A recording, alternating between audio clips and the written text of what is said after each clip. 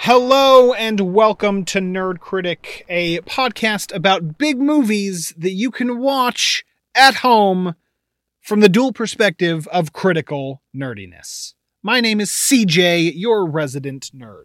And I am Jordan, your studied and credentialed critic. We are today talking about the Avengers: Infinity War. Actually, the truth is, this is our first off the shelf episode in quite a number of weeks, maybe months, and we're back to it. And we figured, because it's our 2-year anniversary, or it was a couple of weeks ago, we celebrated 2 years of this podcast. Our very first episode of Nerd Critic was about Avengers: Infinity War.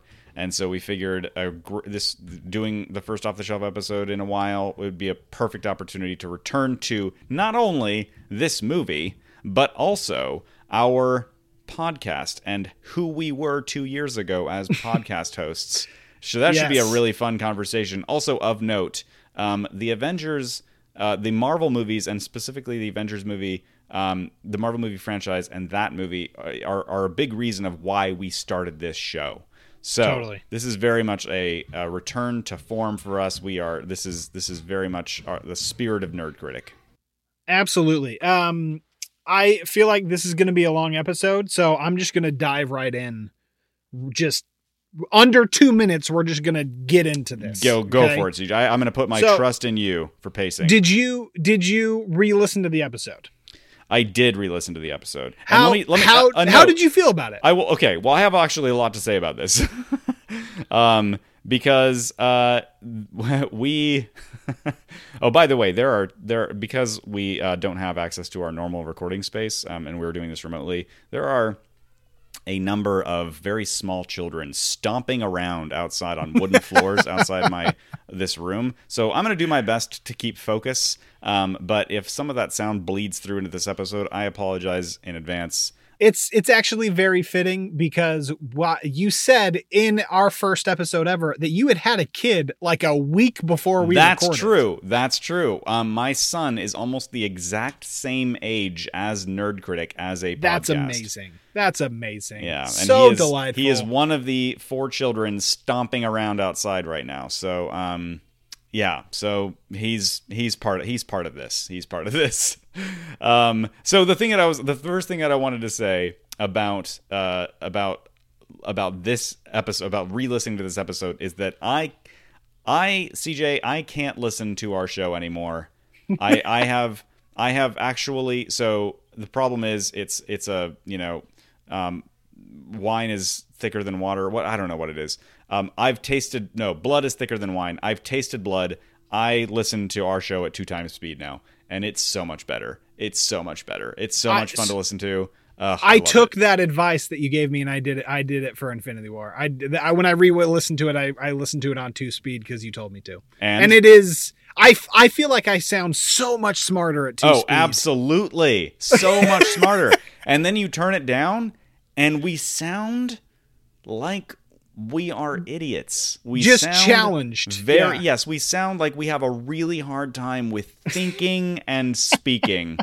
And it's not flattering. It's not flattering. So it's not. So I have a pretty favorable impression of our first episode right now. I'm actually going to tell you this. This is the first time that I actually bumped the speed up to 2.5. So I blazed through this episode, and anyway, I don't necessarily recommend that. It might be a little clipped. There were a few words that I missed here and there. But it's definitely a lot more fun listening at 2 times speed. That said, having biased myself thusly, I was more pleased than I thought I would be at some of our points and some of our ideas. So in general, I think it was nowhere near as bad as I was afraid it was, having not listened to it all the way through for 2 years. So I agree. I will say the first 5 minutes. So it took us 7 minutes to get to the movie.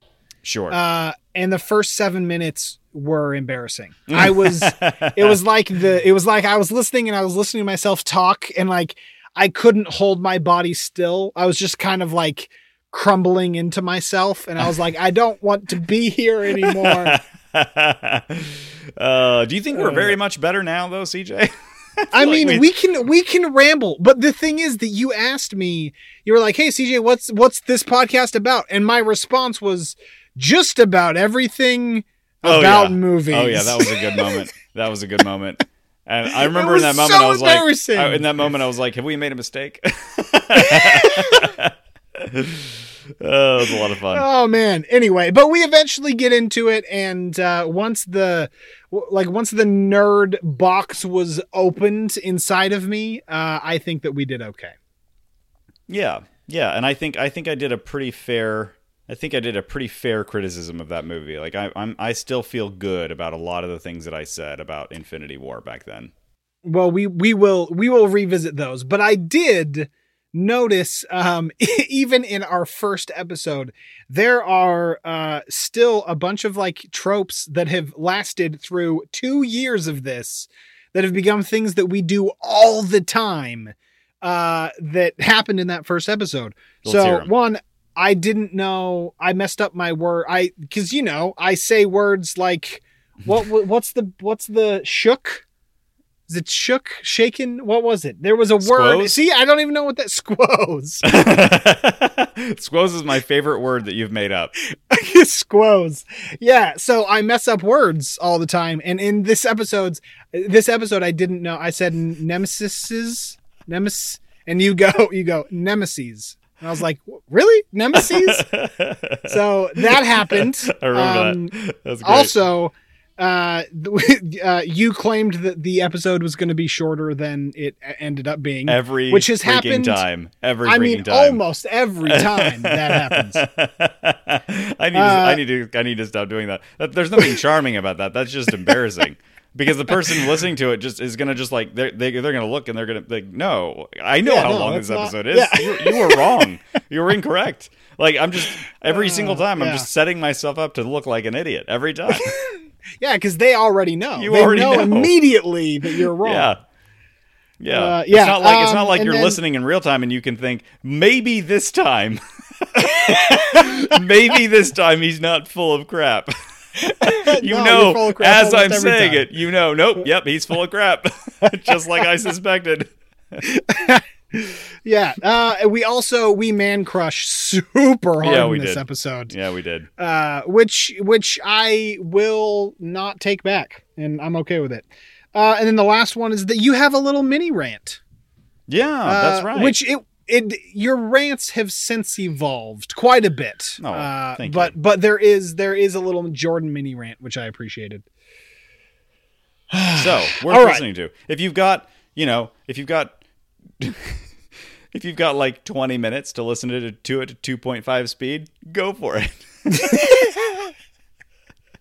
We sound so smart. We sound so smart. I recommend speeding up every single one of our episodes to at least 1.5 speed. If you can handle it, bump it up to 2 times speed. You're going to have a much better time with our show. I think that's true. And then they'll be about the length that we shoot for every time. Yeah, they'll be the length that we think they are while we're recording.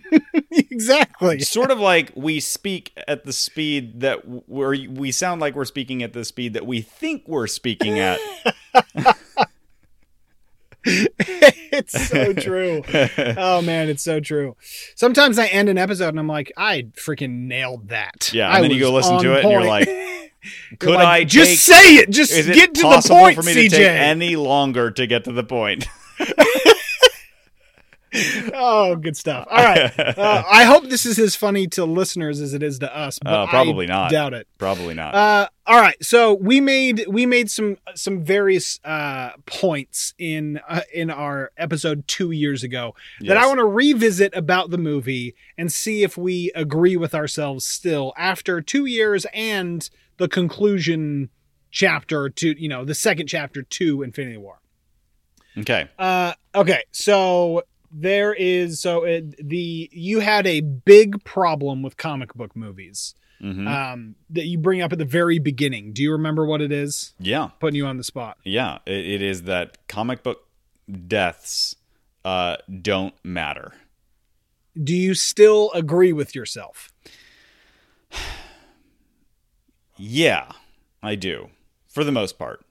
The thing is, and this is maybe jumping too far forward into our conversation, or maybe, I don't know. I don't know exactly what you were hoping for here, but like this seems really salient. So obviously in Endgame, people actually die. Okay.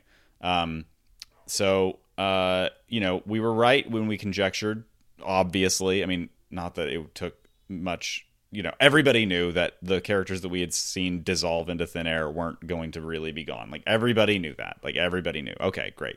So, we were right for the most part about, them all coming back, et cetera, et cetera. Then the characters that actually did die, like we had sort of sensed a ramping up to their retirement for a while. Sure. So when an MCU character dies, it doesn't really feel like death. It feels like retirement. It feels like a very long awaited, plotted, reality. So, it's as though if we could all, and this is, I would maybe argue that this is part of what these movies are offering audiences is it's all wish fulfillment, right? Every single superhero is, what would it be like if I was this person? If I had this superpower, had this responsibility or whatever, if I was this kind of, heroic figure. And so, which is why it was such a big deal. We did an episode on Black Panther and how like important it was that you have a really genuinely awesome black superhero so that people who are black can look at the screen and be like, that's me, right? Mm-hmm. Like that's a big deal. That's a huge thing that these movies Captain offer. Marvel as well. Yeah, Captain Marvel. We're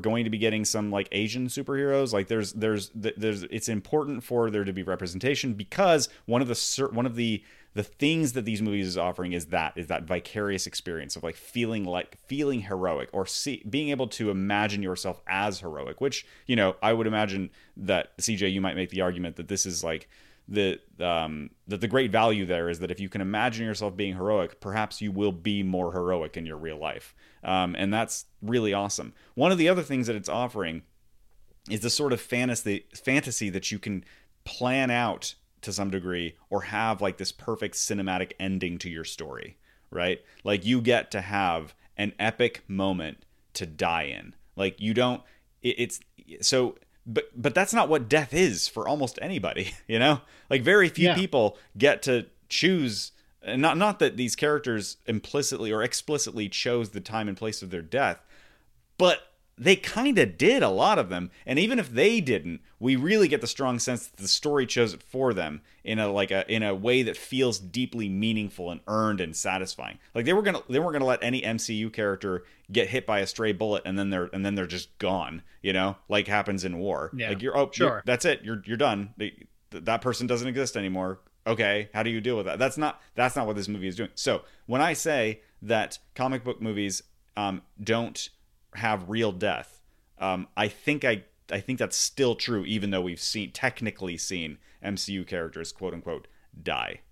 Okay, I like that clarification because obviously the next chapter, when we made this episode originally, we hadn't seen Endgame, and the weight of, I guess, spoiler, Iron Man's death is significant in that movie. The only reason that I would disagree that the MCU deaths specifically, I think that they do hold weight only because I don't want to say definitely not in my lifetime, but at least no time soon. When Batman or Superman, when they die, or when an actor leaves it and they do retire, you could just recast it. That's what they've always done.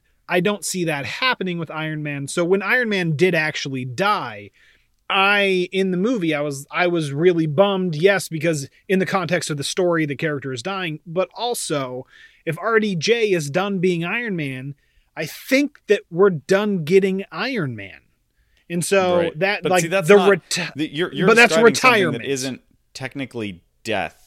It's retirement, like you said. Yeah, it's retirement. It's conclusion of a story. It's this thing is over. There won't be any more of it. But death is a different thing. Like that's a different thing. That's true. I mean, there are components of that in death. Like, sure, death but they're almost byproducts. Like death is by definition, uncontrollable. It's the thing that you don't get to make decisions about, unless you commit suicide. And in that case, like you are a tragedy, and that's horrific. So it's its own kind of horror. So death, like you can have a dignified death insofar as you can live a life in which you are, spiritually prepared to die and not afraid of it. But you don't get to have, you don't get to have an I am Iron Man ending, and you don't get to have I'm going to sacrifice myself to acquire the Soul Stone. Like you don't get to do that. That's not what people get to do. That's a fantasy for the most part. Okay. I see that. All right. Yeah, that's the point I'm trying to make. Okay. So a similar point that we made, I actually think that I made this point, specifically about the MCU, and a problem with Marvel movies, at least for this foreseeable future, is that there won't ever be like a full resolution in the Marvel Cinematic Universe. Do we still agree with that? Well, did Endgame have a full resolution? I guess it kind of matters in what sense you mean, right? Because like in a universe in which there are superheroes, there must always be supervillains. There will always be something to save the world from, or else you don't need to exist. So sure. So in the sense that I guess I'm not sure what a full resolution would even be. It's always going to be there's more story to come. There's always and it's there always is going. So I'd say the short answer is yes. I think that's still a relevant point. I still agree with it because even by the end of Endgame, we're getting it's very subtle, but we're getting some characters that are set up to carry the torch, right? Like we know that there are going to be more movies. It will continue on. Yeah, when there are more movies, we're gonna we have a sense of which characters we're going to be following. So is that resolution? Well, I mean, it's resolution of a chapter, but certainly not the whole thing. Like you're never, it's not something you're going to walk away from and think, now I just saw a whole story from beginning to end, and that's the whole story. Like that's just not the way it works. Yeah. There's a thing in comics that would be interesting down the road. It'd have to be a long ways down the road, but it'd be interesting to see if they could ever adapt it, which is Marvel does it and DC does it with it's called the Elseworld. So essentially you have your line of continuity and all the comics that come out in that continuity, but occasionally you want to break off and do just like if Superman didn't land in Kansas, but he landed in Soviet Russia story. Right. And so you do it's not in the continuity at all. It's just like a what if kind of thing. And I'm excited. I'm guessing it would be actually come in television for Marvel, but I am kind of interested to see if they ever go there. Yeah. Okay. Big one. This one I was actually laughing at. But as I thought about it more, I'm not sure if we're wrong yet. And that is, we both talked about I'm so glad. If Chris Hemsworth can be a leading man. And we both said no. We both said, I don't think that he can. I don't think that he has the charisma to be a leading man. I believe this is a point on which I was wrong. Correct me. This was... this movie, I agreed with you, Jordan. I know. I'm very convincing. This movie came out before Ragnarok, correct? Yes. No. Yeah, no. Right? No. Because in Ragnarok he had like one eye, right? In Ragnarok, he gets one eye. In Infinity War, it came out right before Infinity War because that's right. It leads into Infinity War. I'm sorry. Yes. I'm very sorry. I'm not the nerd. I'm sorry. I'll step away. Okay, so I guess my point is, I think after seeing like we had our episode on Extraction. I think that movie actually helped kind of really turn the ship a little bit for me. So if I, I was on the fence a little bit. I think I'd maybe leaning toward, I don't know if Chris Hemsworth can be a leading man. And then after like Extraction, I'm like, I think he actually does have what it takes. I think it's a matter of let's find him a role that really, really lets his full spectrum of talent and potential out. And so, yeah, I think I was wrong. I think he can. I think we haven't seen it work quite yet, but I have faith now that we will, or hope at least that we will. Yes, I'm not sure because we specifically talk about how he lacks charisma. I don't know why we were saying those things. I can tell you why. Because Chris Hemsworth was a little bit in the shadow of my esteem for Chris Evans. Okay. That makes sense because that's what we. I went pretty over the edge. I went pretty like to excess on my praise of Chris Evans in this episode. I was a little embarrassed of myself. I'm not saying that I was wrong, and I'm not saying that I don't feel the same way, but like I could have toned it down in the delivery, is what I'm saying. I mean, it established your love for Captain America early, and it has been referenced many, many times over the last 2 years. That's true. So in terms of setting up a larger narrative, I guess it was very successful. Yes. Yeah. Okay. So this one will actually be interesting to talk about because Endgame has come out, which is you claimed that the Pepper Potts and Tony Stark relationship didn't work and it feels kind of tacked on and you're bored of it. Do you still feel that way? I will say this. I think I hold by my opinion in the context of Infinity War. I thought it was more successfully executed and had a lot more dramatic weight in Endgame. So, and which, to be fair, I mean, Endgame spent a lot more time on that relationship. And the stakes around that relationship were much higher than they were allowed to be in Infinity War, which wasn't really trying to do a lot with that. So, yeah, it did feel a little tacked on in Infinity War. In fact, it was so tacked on that their conversation about their relationship was interrupted by a portal opening and Bruce Banner stepping through and saying Thanos is coming. So I feel like the movie itself knew that like we couldn't really pay a lot of attention. It was going to interrupt itself to tell us what the movie was actually about, which was we all need to care about Thanos. Yeah. Also, congratulations on the wedding. That was that was the wedding that we got. Was that line from Doctor Strange? Exactly. Yeah, exactly.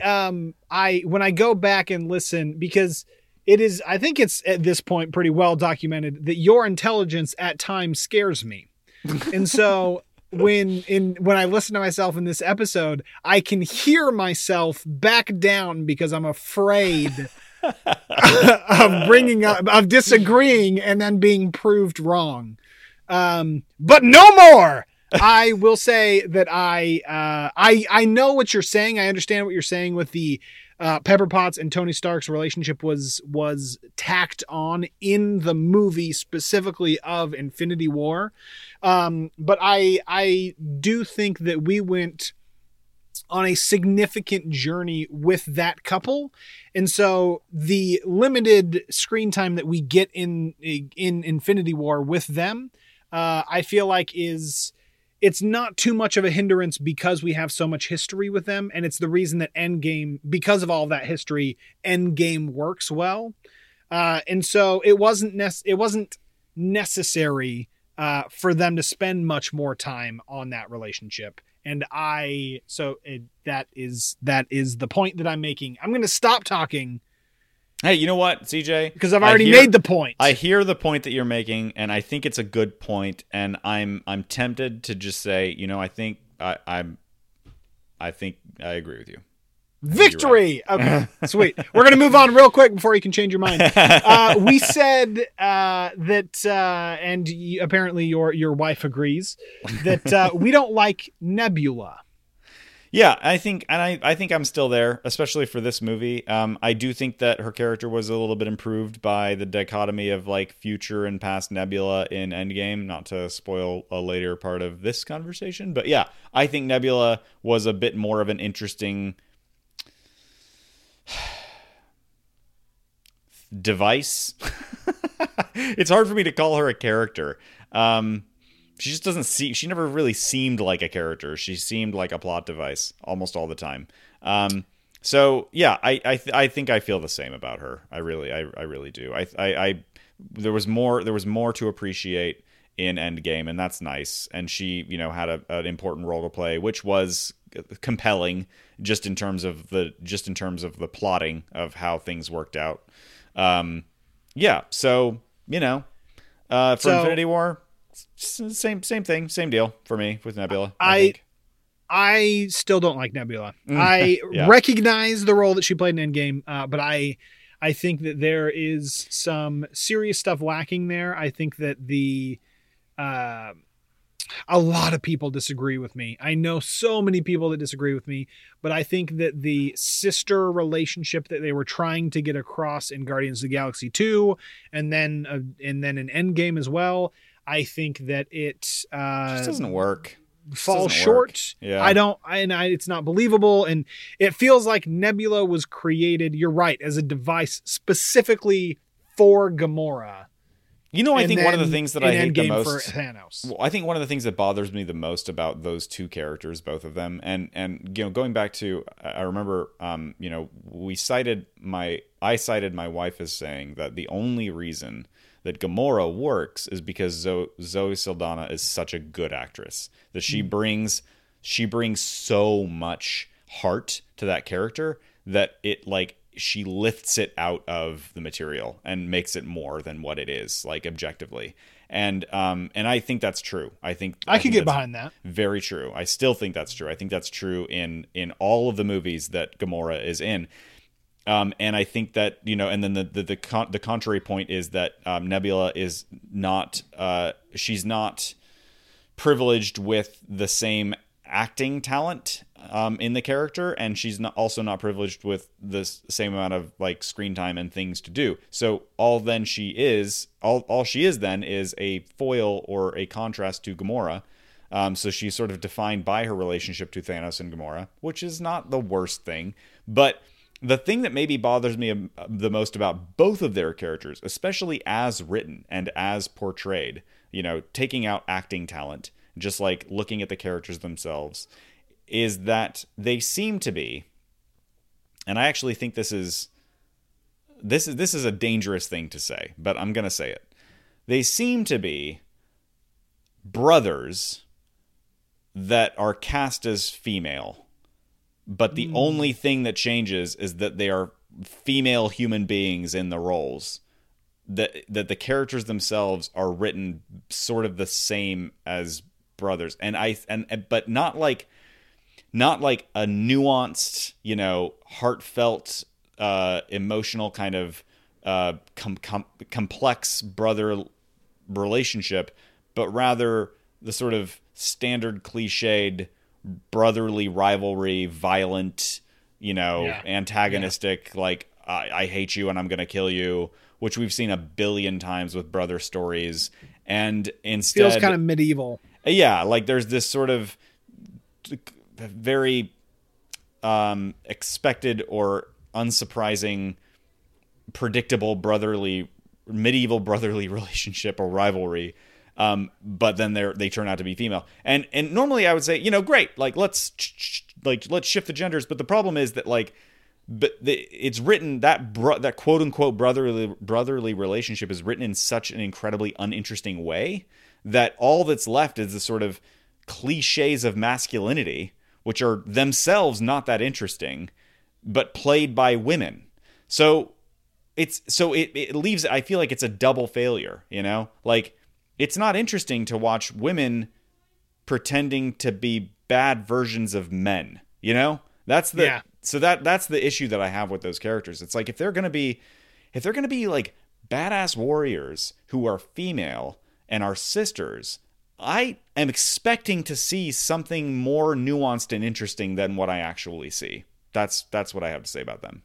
Yeah, no, I can see that, and I can get behind that. It's an interesting line to walk, because it's like you don't want to say they shouldn't have been women, because that's not it at all. That's not what I want. I love that they're. I mean, that's a great idea. It's just like, but they need to be more interesting. Like, period. If they were men, it would be a trope that we have seen, a bad trope that we have seen too many times. Exactly. And then making them women, it doesn't serve the characters at all. And I get that. I can get that. All right, so let's go to the big one, which is one of the reasons that I actually wanted to revisit Infinity War, because we apparently skipped over it in our Endgame episode. I think we talked about it briefly, but we had too much to talk about in the Endgame episode. So in this episode, which we obviously recorded right after Infinity War came out and well before Endgame came out, you claimed that you were worried that Endgame was going to rely on some kind of time travel to fix the past. You did say that you trust the MCU writing gods to pull it off if that's what they decide to do, but you claimed that time travel is going to rob any narrative tension, and that you were afraid that was going to happen. So my question is, how did Endgame do? Okay, great question, great topic. They did it by cheating with exceptional competence. Okay. I would say that it basically works. What they decided to do basically works. They were clever enough to avoid a lot of the story-breaking tropes of time travel by explaining them away with timelines, etc. It helps that what's her name? Doctor Strange's Supreme? mentor. Yes, Sorcerer Supreme, which is such a silly name. Anyway, it helps that we're talking like 60s. These dudes are probably on acid when they wrote these things. Yes. It's like I would like I'm going to go to Burger Supreme and I'm going to get a Sorcerer Supreme milkshake. Anyway. That's amazing. I would go there. I'm going to make a restaurant that's a Marvel themed restaurant. Yeah, and there's going to be a Sorcerer Supreme taco. You would have a hard time trusting what that milkshake told you about the nature of the universe. So I think that I think that it's handled very elegantly insofar as that kind of thing can be handled elegantly. I like that the ultimate solution is to bring them all back 5 years later. So instead of like trying to do some crazy thing where they erase everything that has happened, instead it's, no, it all happened. The only thing we're changing is that all of those people get to live again. Like they're essentially, they resurrect everybody, but in the world that they left, which is a nice idea. I will say it is pretty convenient, it's helpful also that they had to go and heist all the stones. Like, was really fun to watch. Like, really, really fun to watch. They did a fantastic job. I mean, honestly, so this is the thing about Endgame. They had this idea, like, how do we undo what we've done? Because in Infinity War, we've allowed ourselves to do something that must be undone. Like, that's the corner that they wrote themselves into.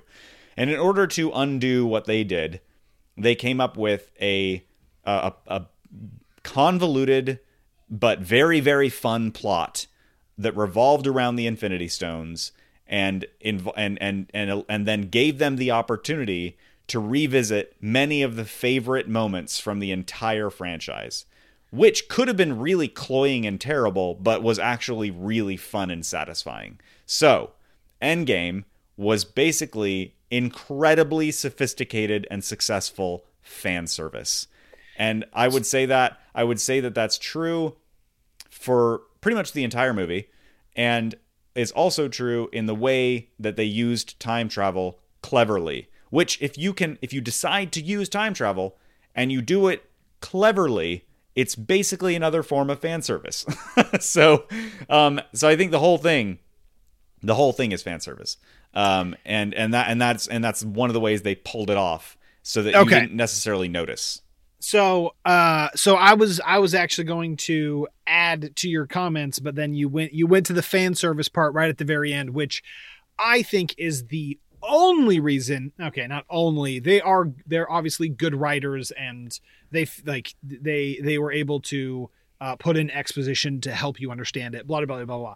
But I think that the reason that they got away with it in Endgame, because what you said in our Infinity War episode made sense. You were like, that's going to be really hard to do. It's going to be tropey. It's going to take away any of the reality. Like, everything you said was true, but the way that they were able to pull it off, in my opinion, is that they have Marvel's probably biggest strength is their understanding of what the audience wants and likes, and specifically the core deep nerd fan of these movies.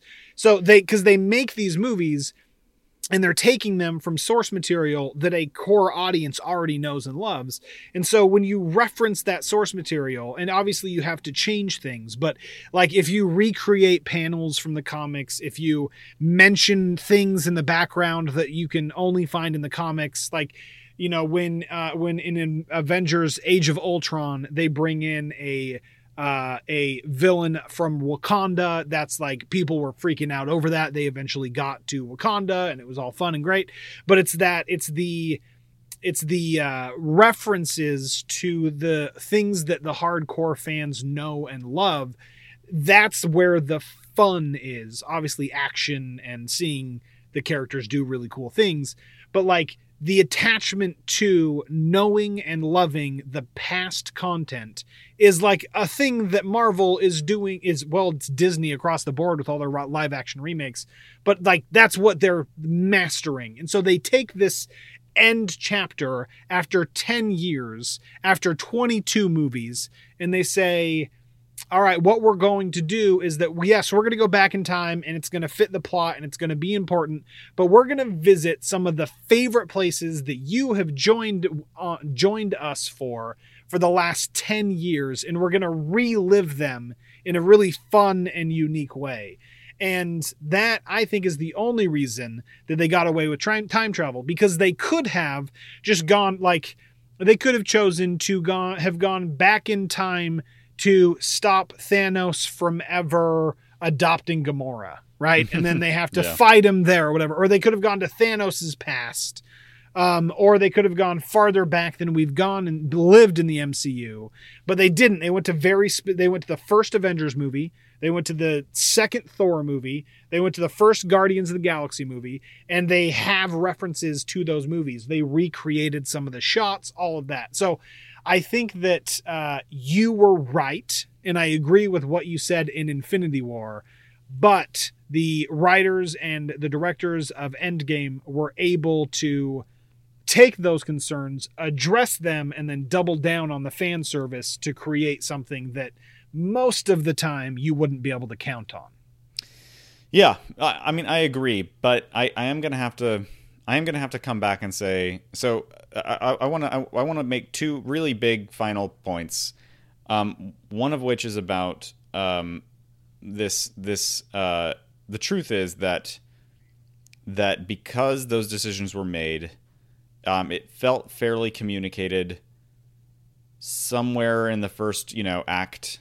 I like that they kill Thanos. It's like, now what, and then it's like 5 years later, which is a really great moment because it introduces at least some cost, right, to what has come before. But throughout the movie, I would say that the dramatic tension, or the heart, the actual sort of tangible heart of dramatic tension, where you really feel it rather than kind of sit back and enjoy it, where you feel invested and you feel like there are real stakes that you're invested in. I don't feel like there was a lot of that going on. It was mostly fun and games. And then it was an excuse for a giant battle. And it was all handled very, very, very well, so that, there's that moment when, the ship appears above the headquarters, or I should say it like shoots out of the, time machine basically, and then it rains fire on them, and it's like, wow, what a great, incredible, moment, and it's pretty arresting, and etc. But the point is, so you're saying the stakes never felt real because you, again, knew that it was a superhero movie. Yes. So in Infinity War, by the end, they managed to give you a real sense of, there was a lot of dubiousness because you're thinking, well, I know these characters can't be actually dead, which is its own problem. But as far as the way the story was actually told, there was this constant threat of Thanos getting the stones and then eliminating half of everybody. That felt really tangible and solid and fearful and good, right? And then by the end, it actually happens, and it is legitimately kind of shocking to the system. It works. Yeah. It's really, really good. And you think about it for 2 seconds and you're like, well, I know they're going to reverse this. I know they're going to reverse it. And then when they get around to actually reversing it, it sort of confirms the suspicion, right? It's just yes, I knew they were going to reverse it, and they did. And they did it in the most sophisticated possible way. But the fact that they reversed it is the point here, you can't, it's the corner that they wrote themselves into that they had to get out of. The fact that they had to get out of that corner at all means that you're not going to be able to earn the same kind of dramatic tension that you got in the first movie. So in general, I'd say, Endgame just felt way less meaningful. It was really fun and beautiful in lots and lots of ways, but it was way less meaningful than in the first movie. You felt like there was that those real stakes. And then the other thing I wanted to say is that Thanos, his big opportunity to be a meaningful villain, like a character-driven villain, was spent on the first movie, and then wasn't really truly bothered with in the second movie. Fair enough, right? But you had postulated in our episode, you'd say, well, hey, I wonder what they do with his character in Endgame, and maybe it will retroactively make work the things that weren't working in the first movie. And the big thing that I highlighted this because I was really proud of myself for saying it for it took me half an hour to get to this one liner, but basically that I said that, if not for the problems that I'm identifying, the scenes that I struggled the most with, because of the mistakes that were made around Thanos's characters, or the weaknesses around Thanos's character, those scenes that I struggled the most with would have been my favorite scenes if that had been handled better.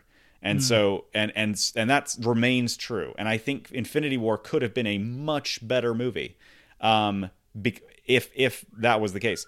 And Endgame, because of what they had to do, because of what they did in Infinity War, I'm not sure Endgame could have been a better movie, even though the ceiling was lower, if that makes sense.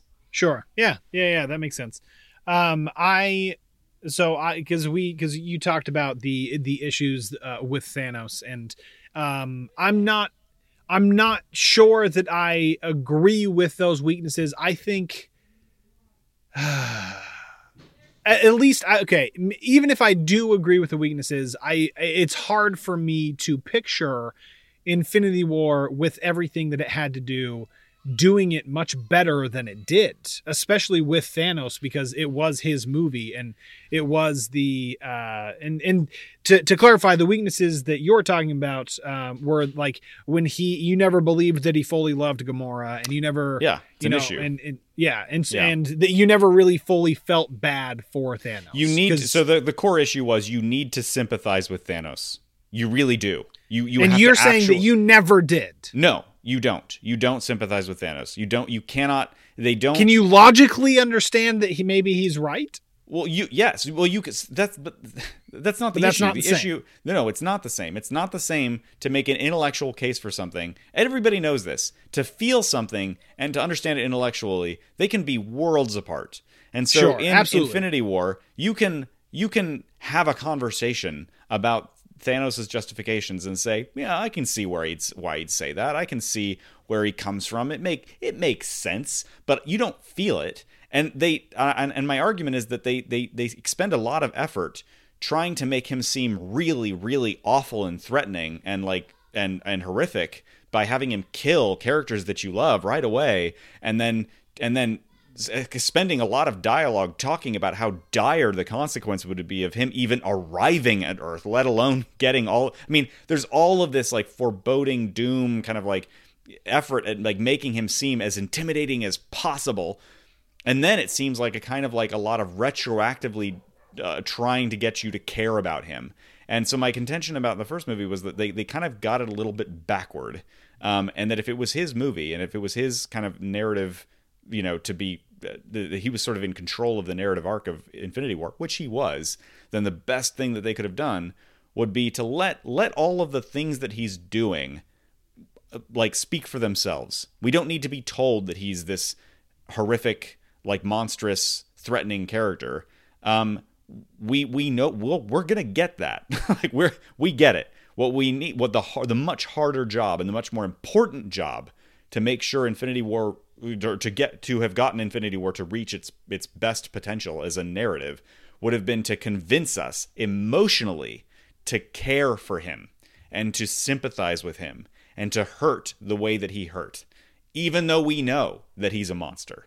That would have been the really sophisticated thing to do. That would have been the really, really satisfying thing to do. But that is not what Infinity War did. Do you felt that that's what they were trying to do? Yes, I do feel that way. Okay. Yeah. All right. Dang it. Well, here we are again, you convincing me that you might be right. Well, because I have a hard time not giving them credit because I can tell that that's what they were trying to do, right? And you want them, and you love them, and so you want them to have succeeded. Exactly. Yeah. And just the amount of technological feat that they made to have so much emotion in Thanos' face, even though it's not a real face. Yeah. Is impressive, and I want it to have worked and all of that. And I didn't feel the emotion of him losing Gamora. That's the canary in the coal mine, Totally. And I get that. And I did feel like a little bit when he's talking to little Gamora, but it is forceful. Yeah. So I understand that beef. Well, okay. I want to end with I want to end by laughing at ourselves a little bit. You ready? Yeah, I'm ready. Things that we got wrong. Okay.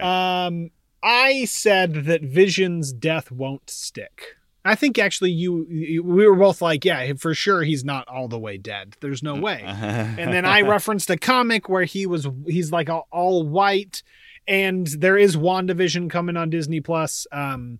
But Vision is dead. It's so far it has stuck. I claimed that Gamora's death, I said I could see how it wouldn't stick, but I claimed that it would. And I guess it did. She is still dead in the timeline that we followed, but now she's back. Yep.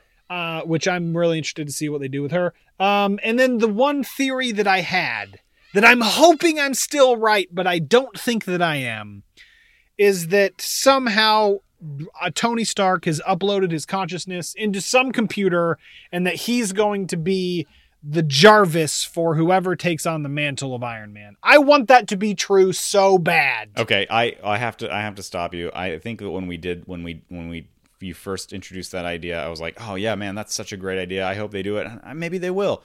In the light of day, It's never gonna happen because they would have. I know, but wouldn't it be cool, Jordan? It would be so cool. It would be wonderful. But it's never gonna happen because they'd have to keep paying him enormous amounts of money to not appear in their movies. Yeah. It would not go over well. But the whole idea, it makes sense with the character. It would be fun. It would be a lot of fun. It would be great. Yeah. And you know what? Maybe. Maybe. Thank you for just cracking the door open, giving me just that slightest bit of hope. I appreciate that. And then the last thing I wanted to laugh at was my theory that at the end of Infinity War, I had the theory that those that kind of disintegrated were actually the ones that were alive, and that we followed the story of the ones that died, and they're in some alternate reality. Yeah, I mean, which it was I still far-fetched. like as a theory. It was far-fetched. Yeah, nice theory, but I mean, talk about like a hard thing to pull off. Man, that would have been. Yeah, it would have been. You're right. That would have been pretty rough. I mean, but they pulled off time travel into like six different parts of the MCU. What I'm saying is, it would have been really rough because like good luck finding the stakes there. You know, like like how do you what do you do about that? They're already dead.